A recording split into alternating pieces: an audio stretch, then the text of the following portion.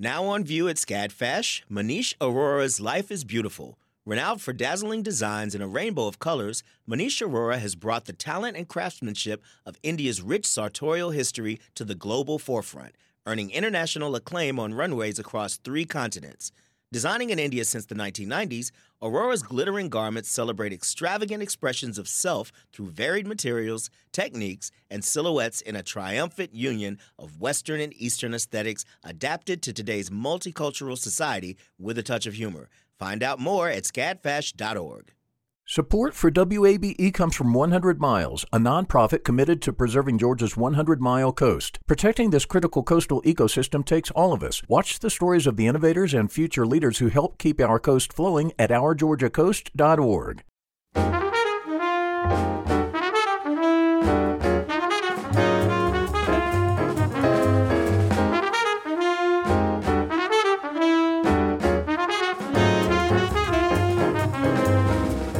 From WABE in Atlanta, this is City Lights. I'm Lois Reitzes. Thank you for listening.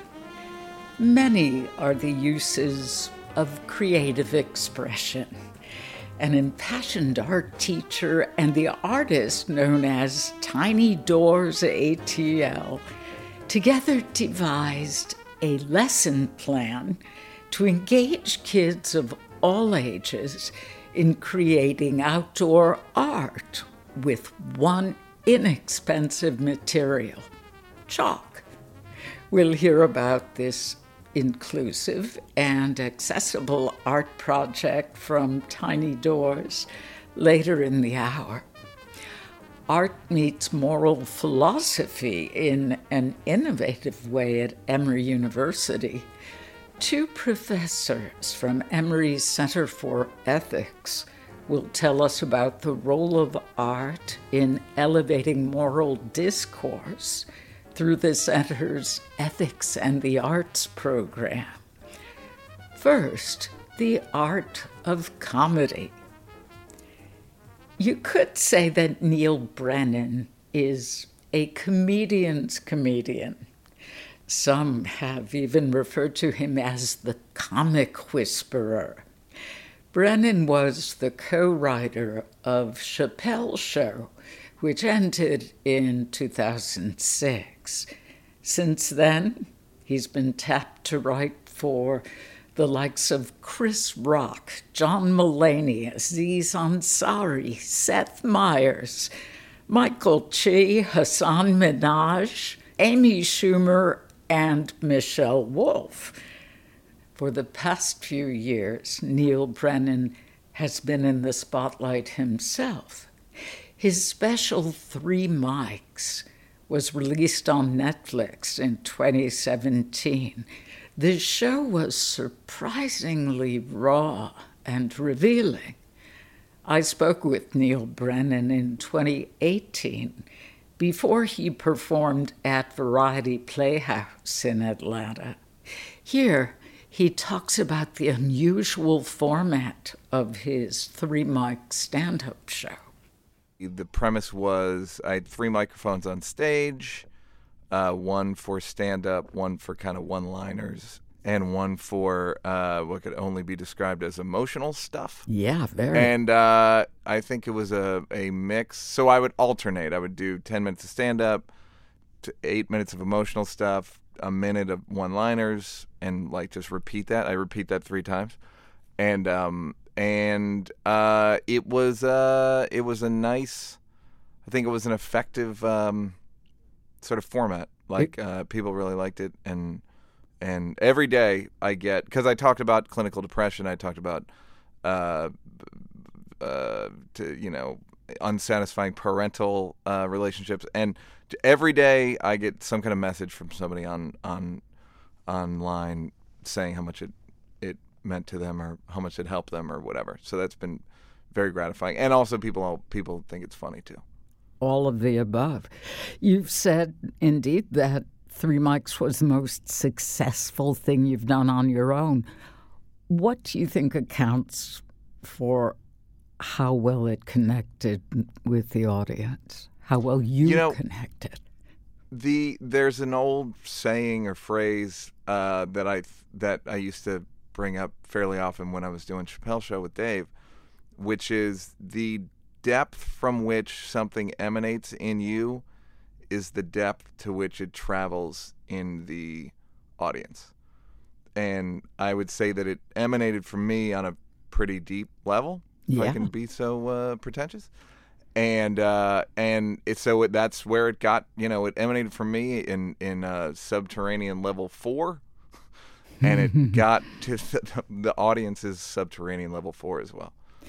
No, I don't think it's pretentious at all. There were times when I found myself feeling anxious and getting worked up hearing your description of depression. Yeah, that's funny.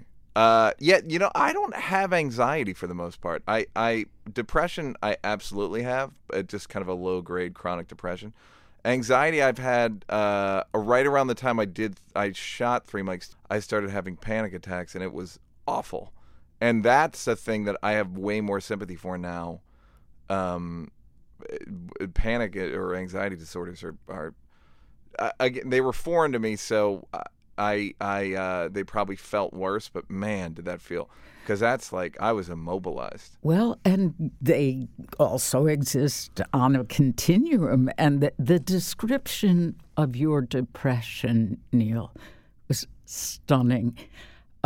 Hearing you speak, absolutely stunning, and hearing you speak in such vivid detail is so powerful for those listening.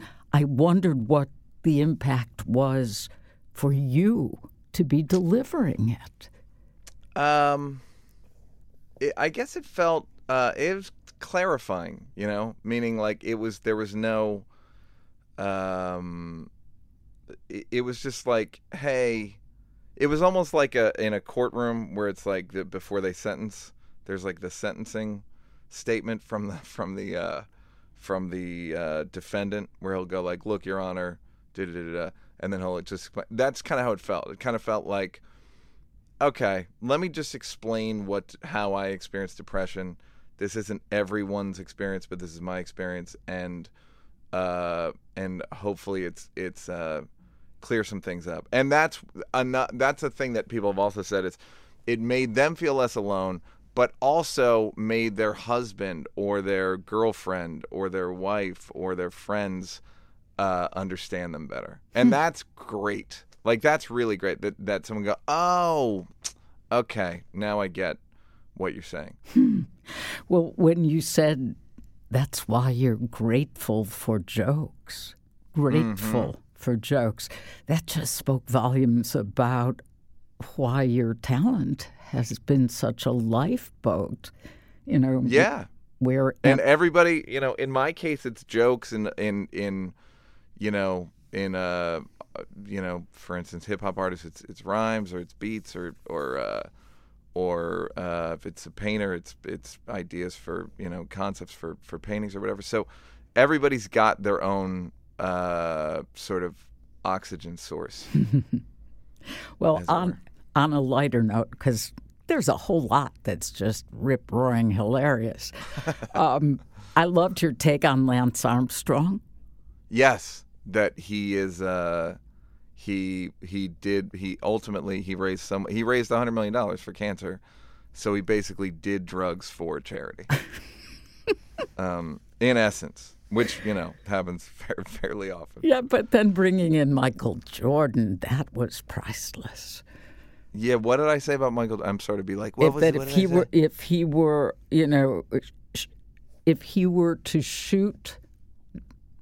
to machine gun down. Oh, yeah. I mean, yes. Michael Jordan could murder.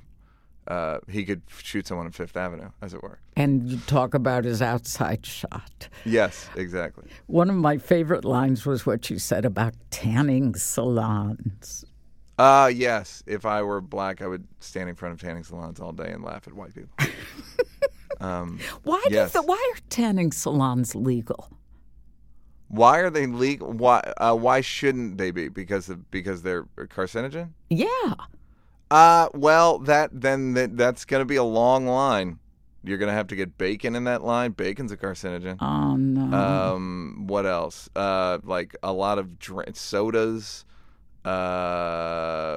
Cigarettes, of course. No, okay. But, you know what I mean? Yeah, I don't get tanning salons. Do you really think Pope Francis is hardly even Catholic?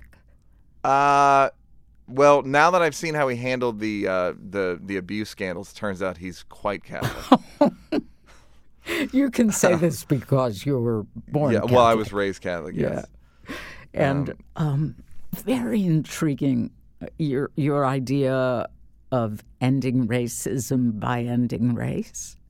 Yes, we're never going to end racism. It's pretty basic tribalism, meaning just America's like the kind of the first integrated country for the most part. I mean, like not I'm kind of overstating it, but where it is truly like a melting pot where it's just all kinds of people. Whereas if you watch the Olympics, it's like if you watch the people in the athletes from China are pretty much all Chinese. And we could go down the line.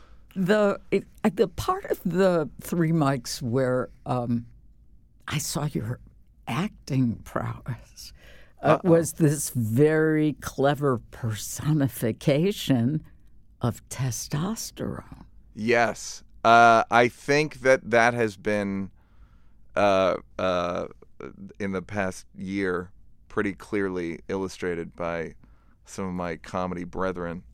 What the kinds of things testosterone will make us do. I think testosterone is just a bad. It's most of, as I said in the special, most of what it wants is illegal. It's against the law.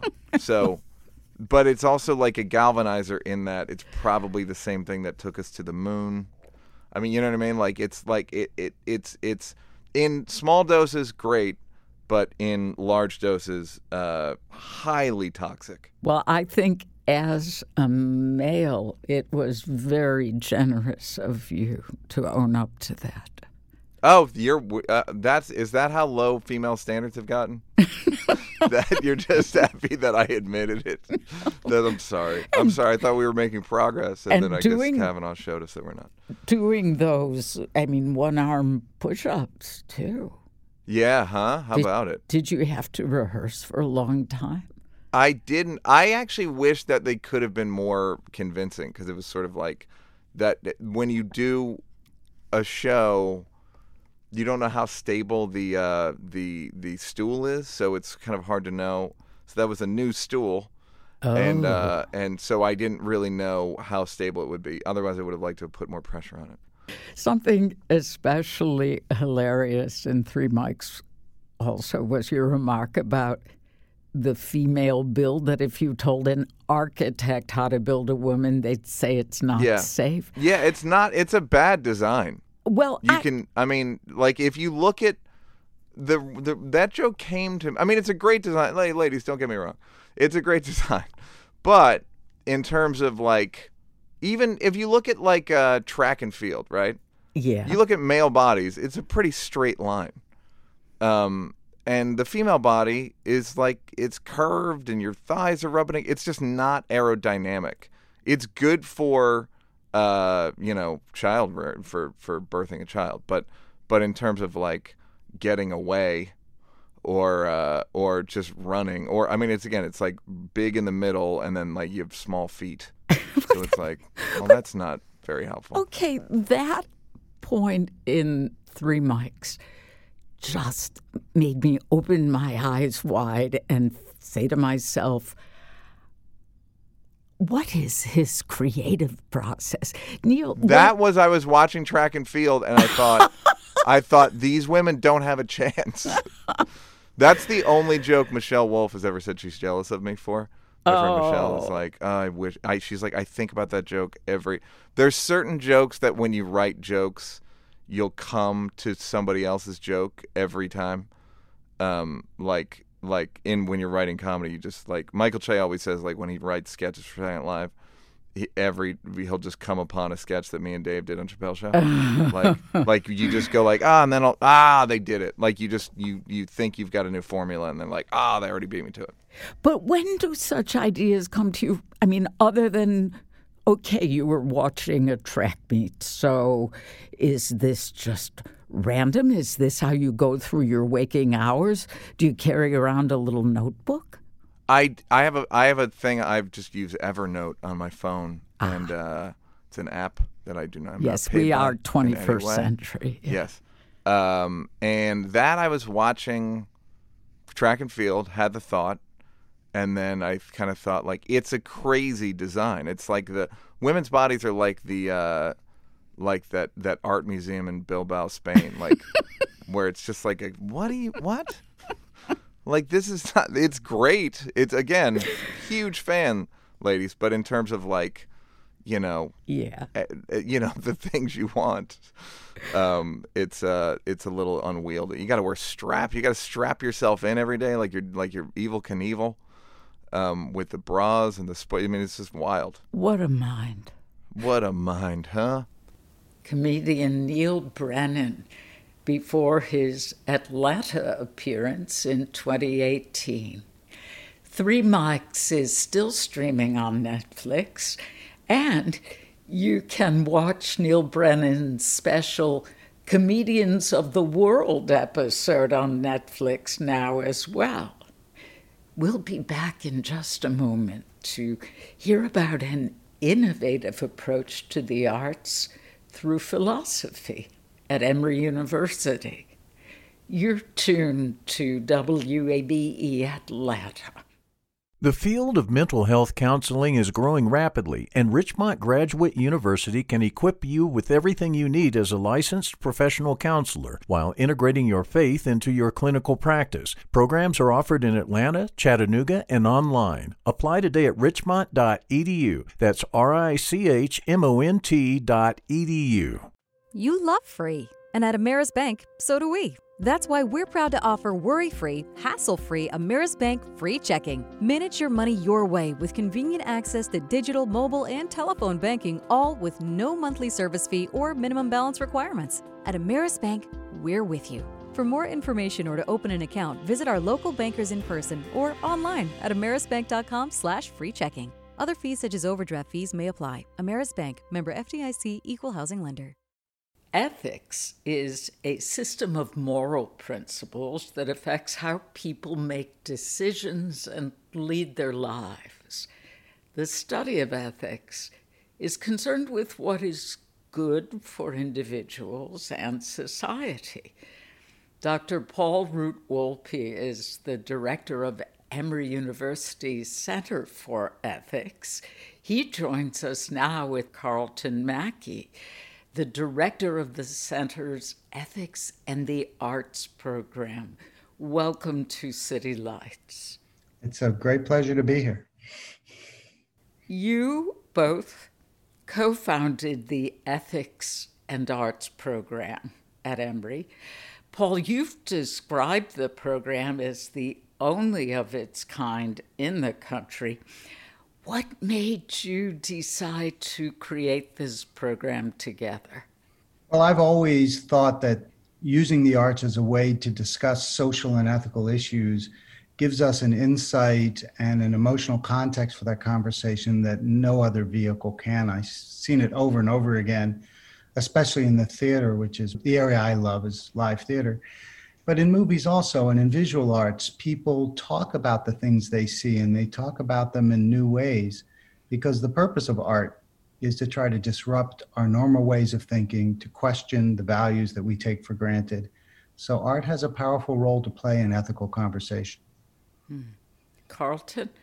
I am an artist, and it was my desire to connect the work that I do as an artist and the unique ways that artists poise to create nuance, to challenge ideas, as Paul said, to disrupt assumptions. In my ongoing work at the center and in my role as the associate director of the Ethics and Servant Leadership program, to be honest, the Ethics and the Arts program emerged out of my desire to connect my work as an artist more explicitly and directly to my work as a burgeoning ethicist.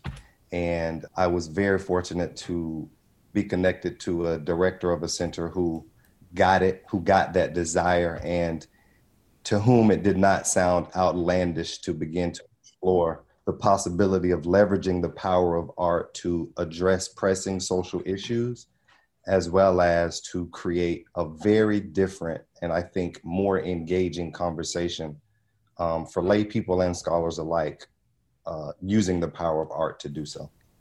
And as an artist, you are primarily visual film, correct? That is correct. Film and photography.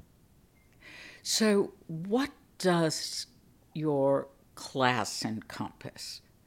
I have been quite fortunate to propose a series of courses at the university. The one that has gotten the most attention is a course that I created called Film, Media, and the Art of Social Change. And it encompasses a deep dive and an exploration of the history and the role that artists have historically played in addressing issues, of reflecting their time and affecting change, as well as awareness around those issues. So the core of the course, we have historically paired 4 to 5 artists with 4 to 5 nonprofits in the city, all that address issues that are important and address pressing social issues, from incarceration to food scarcity to sex trafficking. So we partner the students and the artists with those nonprofits, and together they create projects as a part of the course that raises awareness around the issue that the nonprofit is committed to serving the city around. So how does the art that your students study influence ethical discourse and debate? The first level is that it provides the students with an opportunity to learn about the issues that they otherwise may not have had intimate knowledge around or a direct connection point to. So that's on the first level. It allows them a level of access to just learn about some of the, in a non-stereotypical way, the real issues that people are facing who are experiencing oppression in multiple ways. 2, through the creation of the art, it allows them not only an intimate connection, but a nuanced way, a more complex way of both understanding those issues, but it provides them a vehicle for communicating those nuances.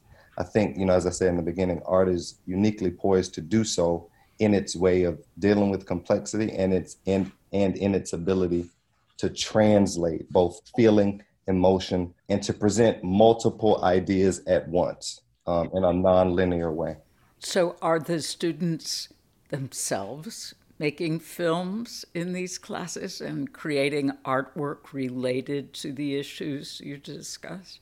Absolutely. They are paired, and if I wasn't clear about this, they are paired with a professional artist in the city, and that artist functions as chief facilitator or mediator between the nonprofit and the educational experience of the students that they gain by actually creating the work. So the artists they lead the projects, but it is their task in working with us as the professors to absolutely ensure that the students are able to have meaningful engagement, to help conceptualize the pieces, to help implement and install the murals or the film, or to go on set and to do a photo series or a photo documentary. It's the artist that functions as a liaison between the two and invites the students into the process of building this critical work that we're discussing.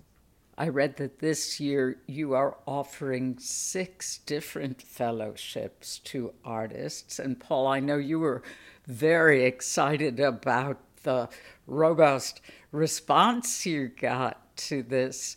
Can you tell us now who those artists are and why they were chosen?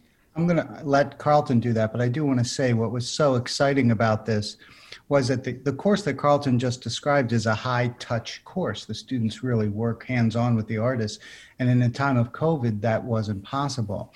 So how do you keep the same spirit of learning without the students and the artists able to get together physically and create art? And Carlton came up with a brilliant idea that he sold to our vice provost for the arts, Kevin Carnes, to get 6 of the best artists in the Atlanta region and pair them with faculty for whatever course that faculty can convince us an artist could enhance, and then have them work together to incorporate that artistic element into the course in a creative way. And as you said, the response was overwhelming. Over 40 courses and over 70 artists from our region applied to be part of this for the 6 courses in 6 places. So it was extraordinarily popular, and it is a model, I think, moving into the future. So I'll let Carlton tell you a little bit about who ended up being our choices. I'd like to say one thing before I do, and that is that this fellowship is new, as you said, Lois, you were talking about creating this fellowship. And it's important to identify the name of the fellowship as much as the artist, because it's very telling to what motivated it. This fellowship, it is the inaugural Arts and Social Justice Fellows program that is what was created. And the reason I wanted to say that explicitly is because the artists that I'm about to mention and the courses that were proposed, they came out of our desire to create an opportunity to have meaningful action toward justice. And it is, the concept behind this fellowship is rooted squarely on utilizing this moment and these critical national and international conversations around race and justice to give Emory University and students and this city an opportunity to have those conversations, maybe in a way that they haven't had before. And these artists, every one of them in their own right, have communicated their commitment to addressing these issues, particularly around race, particularly around the justice issues that they're committed to. They have shown their commitment to doing that and their excellence in engaging audiences around these issues. And we're really proud to welcome, I think this is an artist who you know or know of his work, Lois, cellist Okori Johnson. Okay, Cello, a friend of the show. We Absolutely. Go way back. I mentioned him first because I knew that I would, or at least I hope it would elicit that response. So we adore him. We are really excited. We have Dr. Fahamu Paku. Also a friend of the show. A friend of the show. I know an artist of whom Emory can be very proud. Very, very proud. And actress and producer Olivia Dawson. This next artist, if you will, we're really proud to have her because she is the only individual in this inaugural cohort, as we are calling these fellows, who doesn't identify necessarily as an artist per se, but is critical. And I think it makes a powerful statement that we are welcoming an arts advocate and arts administrator, a very powerful Black woman who created Powerhouse Creative. We are welcoming Ash Nash into this inaugural cohort. And again, she's the creator and CEO of Powerhouse Creative. We are welcoming and are proud to welcome Shaniqua Gay and another actor and Emory alum, Mr. Garrett Turner. All of these artists are Black artists and identify as such. It wasn't a prerequisite, it wasn't a requirement, but we certainly are proud to center the Black voice in this moment and to give these Black talented artists with critical voices an opportunity to have their voices amplified, but also to invite us into what is an opportunity for transformation, discovery, and hopefully we really want to affect change in this city and to contribute to the change that is ongoing across the world right now. Do you know yet which courses they will teach? So the courses, what's so wonderful about it was we didn't limit it. I mean, you could be teaching differential calculus and apply for one of these artists if you could make some case for how they could enhance your learning. So the kinds of courses that we ended up funding was a course on epigenetics, a course on civil rights cold cases. Some of you may know Hank Klibanoff, who's podcasts and things have been award-winning around those issues. Yes, we take great pride in that too. Yeah, you got it. There was one course on feminist art and activism, course on in the nursing school, in the School of Public Health, actually, on prevention of mental and behavioral disorders, and one in the business school looking at a lot of issues around race and social justice as well. So the courses were really across the board, not just in the college, which would seem to be the place that you would think this would go, but it also included the School of Public Health and the business school and the Oxford campus. So it was really well distributed around the university. And this is the inaugural class, and our hope is that the incredible response to this will indicate, I think, how successful this is going to be. And perhaps next year we can expand this and bring more artists into more classes for contact with more students and make this really a signature program for Emory and the Center for Ethics. It sounds very exciting. The Center for Ethics also runs an art gallery that hosts different exhibitions. The last show had a very disturbing title, Bullets and Nooses. Would you tell us a bit about the exhibition and describe some of the works that were on view? I'd love to. We were honored to have Derek Phillips Sr., a local artist from East Point, and his work, it played on and resembled in many ways Byzantine iconography of saints and many of figures of Christ. And in place of those olive-skinned, to be generous, in place of those I was going to say, not the lily white, blue-eyed saints. Yeah, I'm not referencing those on purpose. But in place of those, Derek replaced those figures with Black human beings and showed them and their dignity.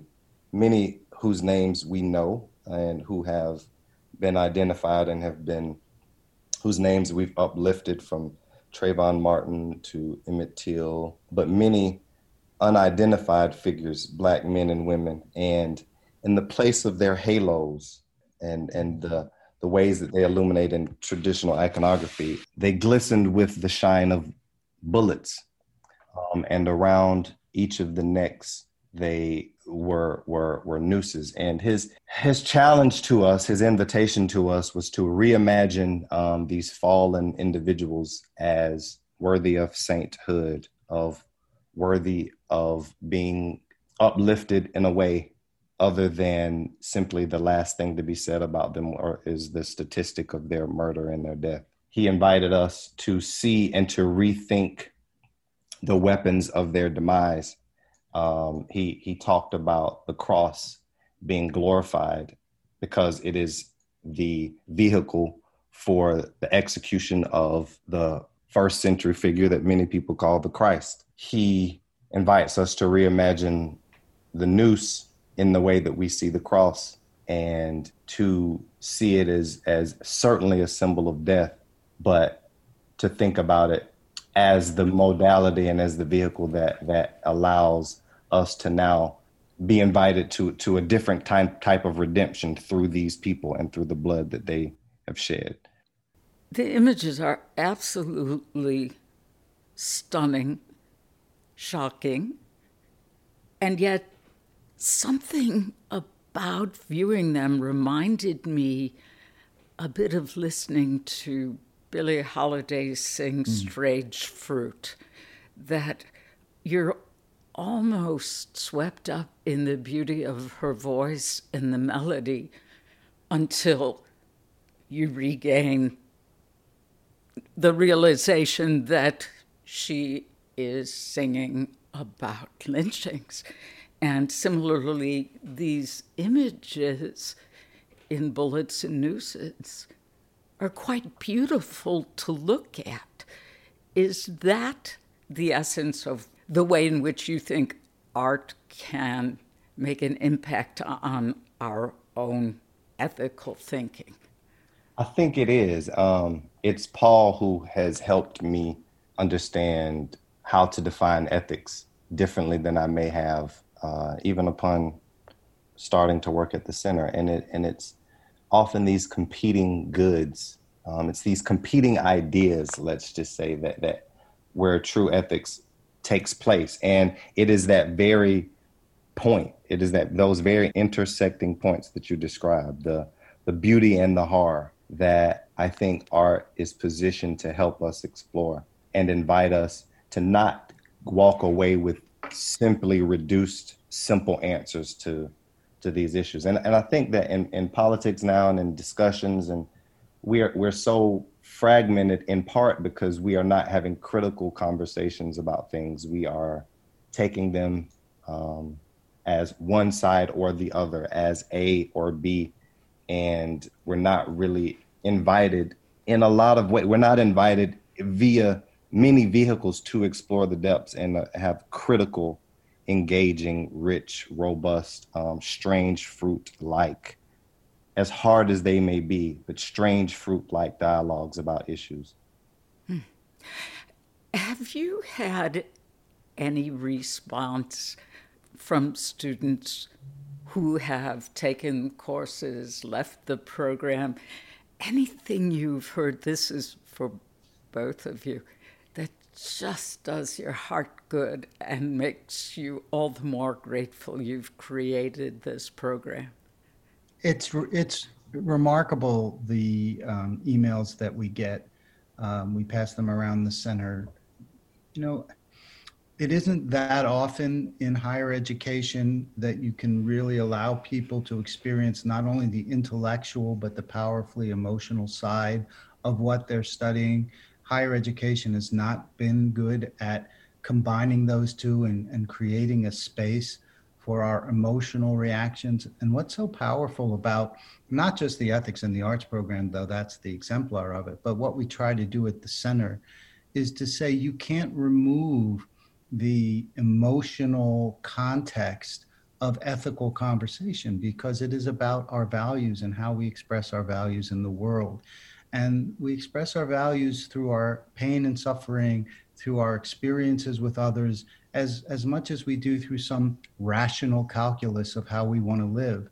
And until you find a deep and robust way to put all of that together, you don't have the depth of conversation that you should around what ethics really means. And I think that's the great accomplishment of the Ethics and the Arts program, and something that we try to emulate throughout what the center does. And the students respond to that very powerfully.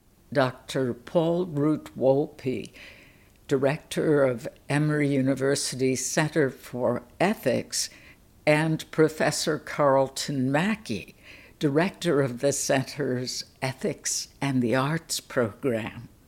For more information about the center's fellowship program and gallery, check out our website later at wabe.org/citylights. The education of children has been very challenging since the outbreak of COVID-19. Teachers struggle with the limitations of virtual classrooms, and parents face unexpected demands on their time from all directions. With these concerns in mind, a popular Atlanta artist and an imaginative art teacher devised a plan to help. Joining us now via Zoom are Karen Anderson Singer, the artist known as Tiny Doors ATL, and art teacher Kira Sampson. Welcome to City Lights. Thank you. Before we discuss your community-focused remote learning lesson plan, Karen, would you give us some background on your art, Tiny Doors ATL, and how it began? So I graduated from art school in 2013, and that's when I moved to Atlanta. And I was really impressed by, of course, Atlanta's amazing art scene and the big, beautiful murals. And I've always been into public art and interested in miniatures, and decided to combine my love of those things, but bring in that new element. So I've heard of fairy doors before, of course, but wanted to bring in this element of reflecting the environment around it. So when I make a door, the first one was at the Krog Street Tunnel. I made it to look and feel like the Krog Street Tunnel. It was 6 years ago and it had tiny graffiti on it. And that door is still there. And just like the Krog Street Tunnel, it changes. So I try to keep them alive, and I do constant maintenance. And one of the things that's always been important to me is accessibility. And that's what public art is about. So, when we talk about it, it is important to me that we create accessible art for all. And Karen, for those who may not be familiar, what are fairy doors? So fairy doors are small doors that have been around for hundreds of years. They started sort of in the woods in Europe. And then where I'm from in Ann Arbor, Michigan, there are some fairy doors. And when I spoke to the creator of the fairy doors there, I asked what their mission was. And he said it was to create kind of a culture about fairies, and for ways for people to interact with fairies. And in Atlanta, it's more about people and community. I don't really use the word fairy typically. I try to keep it focused on what's in front of the door and who you meet there. Ah, okay. Kira, please tell us about your background as an artist and art teacher. Absolutely. I grew up in a family of artists. Everybody has their own little thing. And it wasn't until I was in college that I had my public speaking professor assign a project to us to find something we're passionate about. And I began doing research. And at the time, I was going to school to become an elementary educator. But I came across, this was back in the early 2000s, that the arts were being pulled out of the school system because of funding and the recession. And it just really rocked me because I realized theater and painting is what got me going to school every single day. So in that moment, I chose to jump into a career that was obviously being defunded, with the passion to make sure that the art was happening in the schools. Since that journey began, I have been able to teach in Brooklyn, New York, in Los Angeles, and now here in Atlanta, and teaching art. And I love being able to bring it into the school system every single day, and I'm glad it still exists. Well, hats off to you for that. How did you meet Karen? So Karen and I originally met through a mutual friend that I had went to college with, who Karen had met here in Atlanta. And I had just moved here to Atlanta and was just told our mutual friend, please, like any artist you know that I can bring into the classroom, anything that comes up, reach out to me. And then Karen at the time was wanting to put in a door in near one of the schools that I work at. And so she linked us up, and from there she was able to come to our school, interview our kids, do some artwork with them, and it inspired that door. What led you both to create this lesson plan? So I had been thinking about creating something that was still engaging. A big part of Tiny Doors ATL that's been enjoyable for me, and what kind of fuels my fire, is watching people enjoy and watching people use their imagination. And sitting in the studio by myself, that's been missing. And I thought about how I could still interact with kids and see them use their imagination, even if I'm not there to see it. It gives me inspiration to see them create. And so I thought about a way that I could create something that kids could take and run with. And Kira and I are both on the Artist Advisory Council for the Atlanta Beltline. And so I had heard her talk about, looking for ways to still engage with children. And it was the perfect marriage. What exactly goes into the lesson plan? So I can take this. With the lesson plan, as we were talking about it, I really wanted to get into the mind of Karen of how this would look in people's homes and in their communities. So as we were talking, and she's coming from the artist perspective, I'm trying to line it up into the actual plan that will be delivered.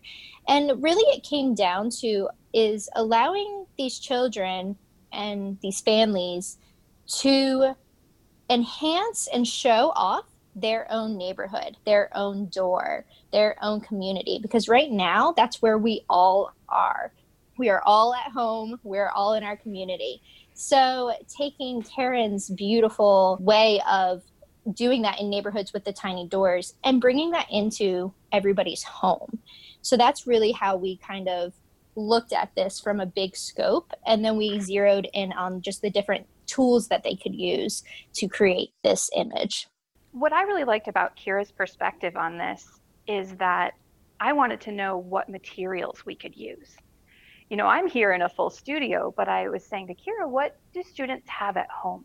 What can we do that makes this accessible to the most students, that makes this something that any teacher and any parent and any student feels like they can pick up and work with? And what Kira said to me was that chalk and a sidewalk can get you really far if you can put in your imagination.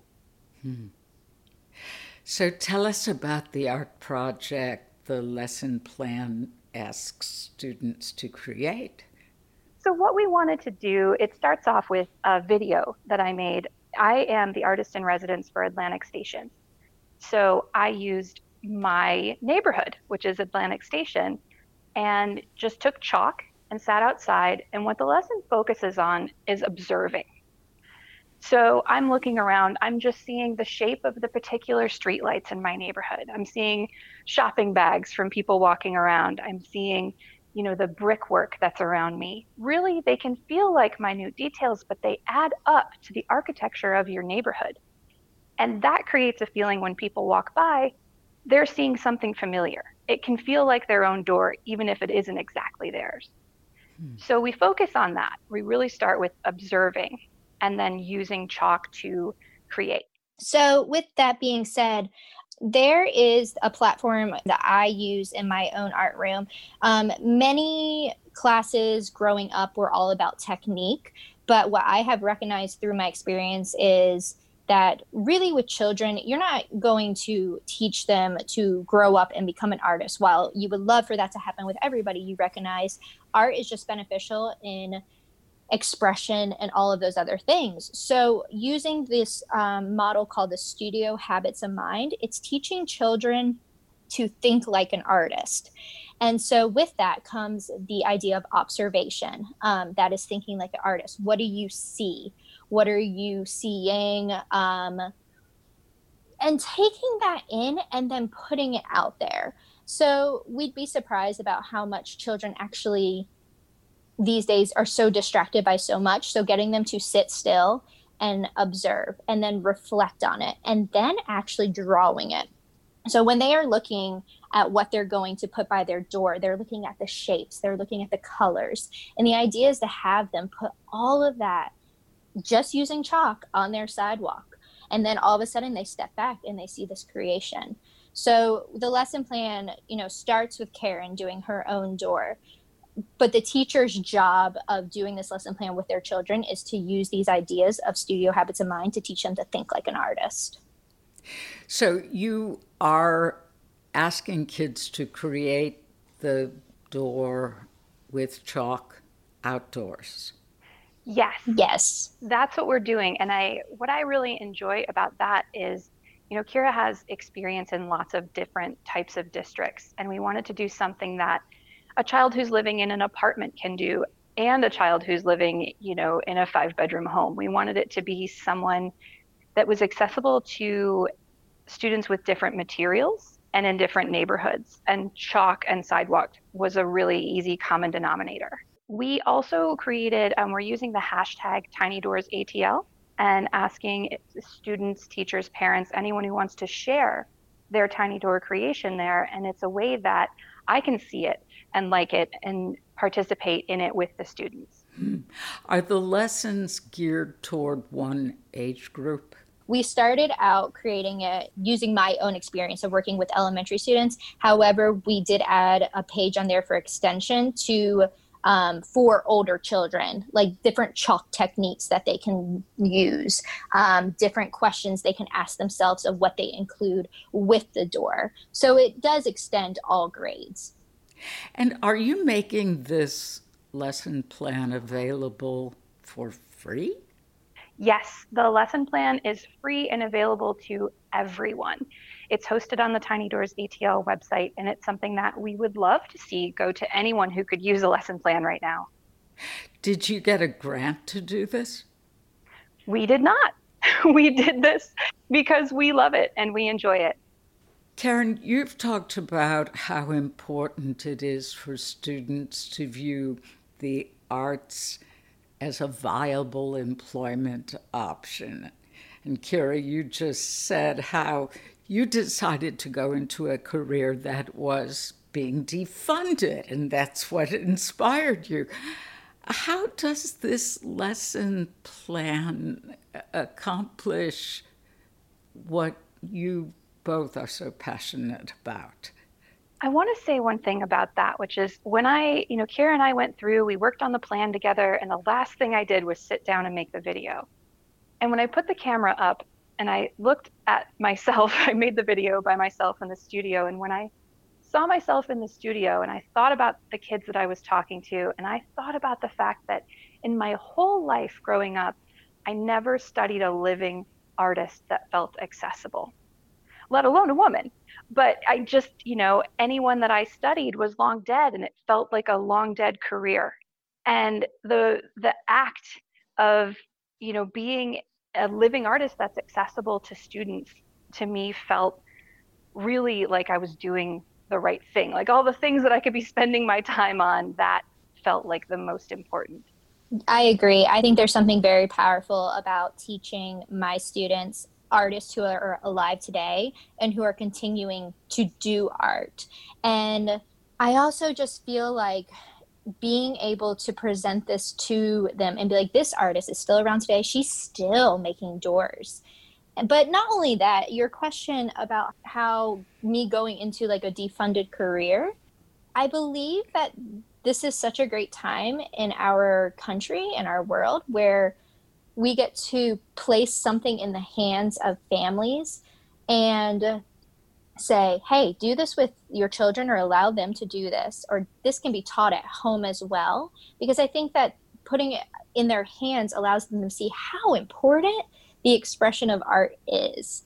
Because when they're getting it in school, that's one thing. And I know I send my kids home with tons of artwork all the time, and I imagine the parents were like, I don't know what to do with all of this. But I think that them being able to see the expression of children doing it themselves is really a powerful tool to show how important it is in our education system. What a wonderful outlook.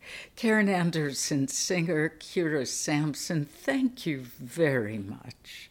Thank you so much for having us. Atlanta art educator Kira Sampson and Karen Singer, the principal artist and director, better known as Tiny Doors ATL. For more information on how to access their free arts lesson plan, check out our website later at wabe.org/citylights.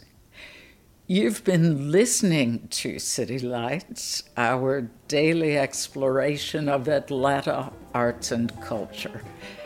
Tomorrow morning at 11, author, producer, and composer Tina Clark will tell us about her protest songs and writing music for social justice throughout the years.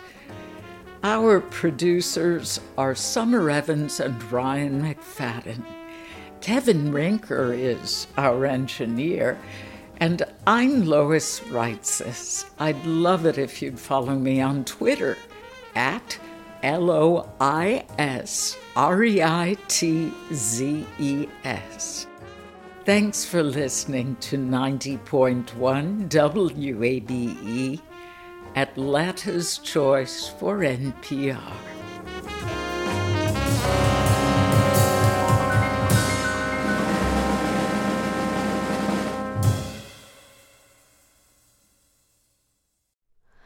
Hi, it's Terry Gross, the host of Fresh Air.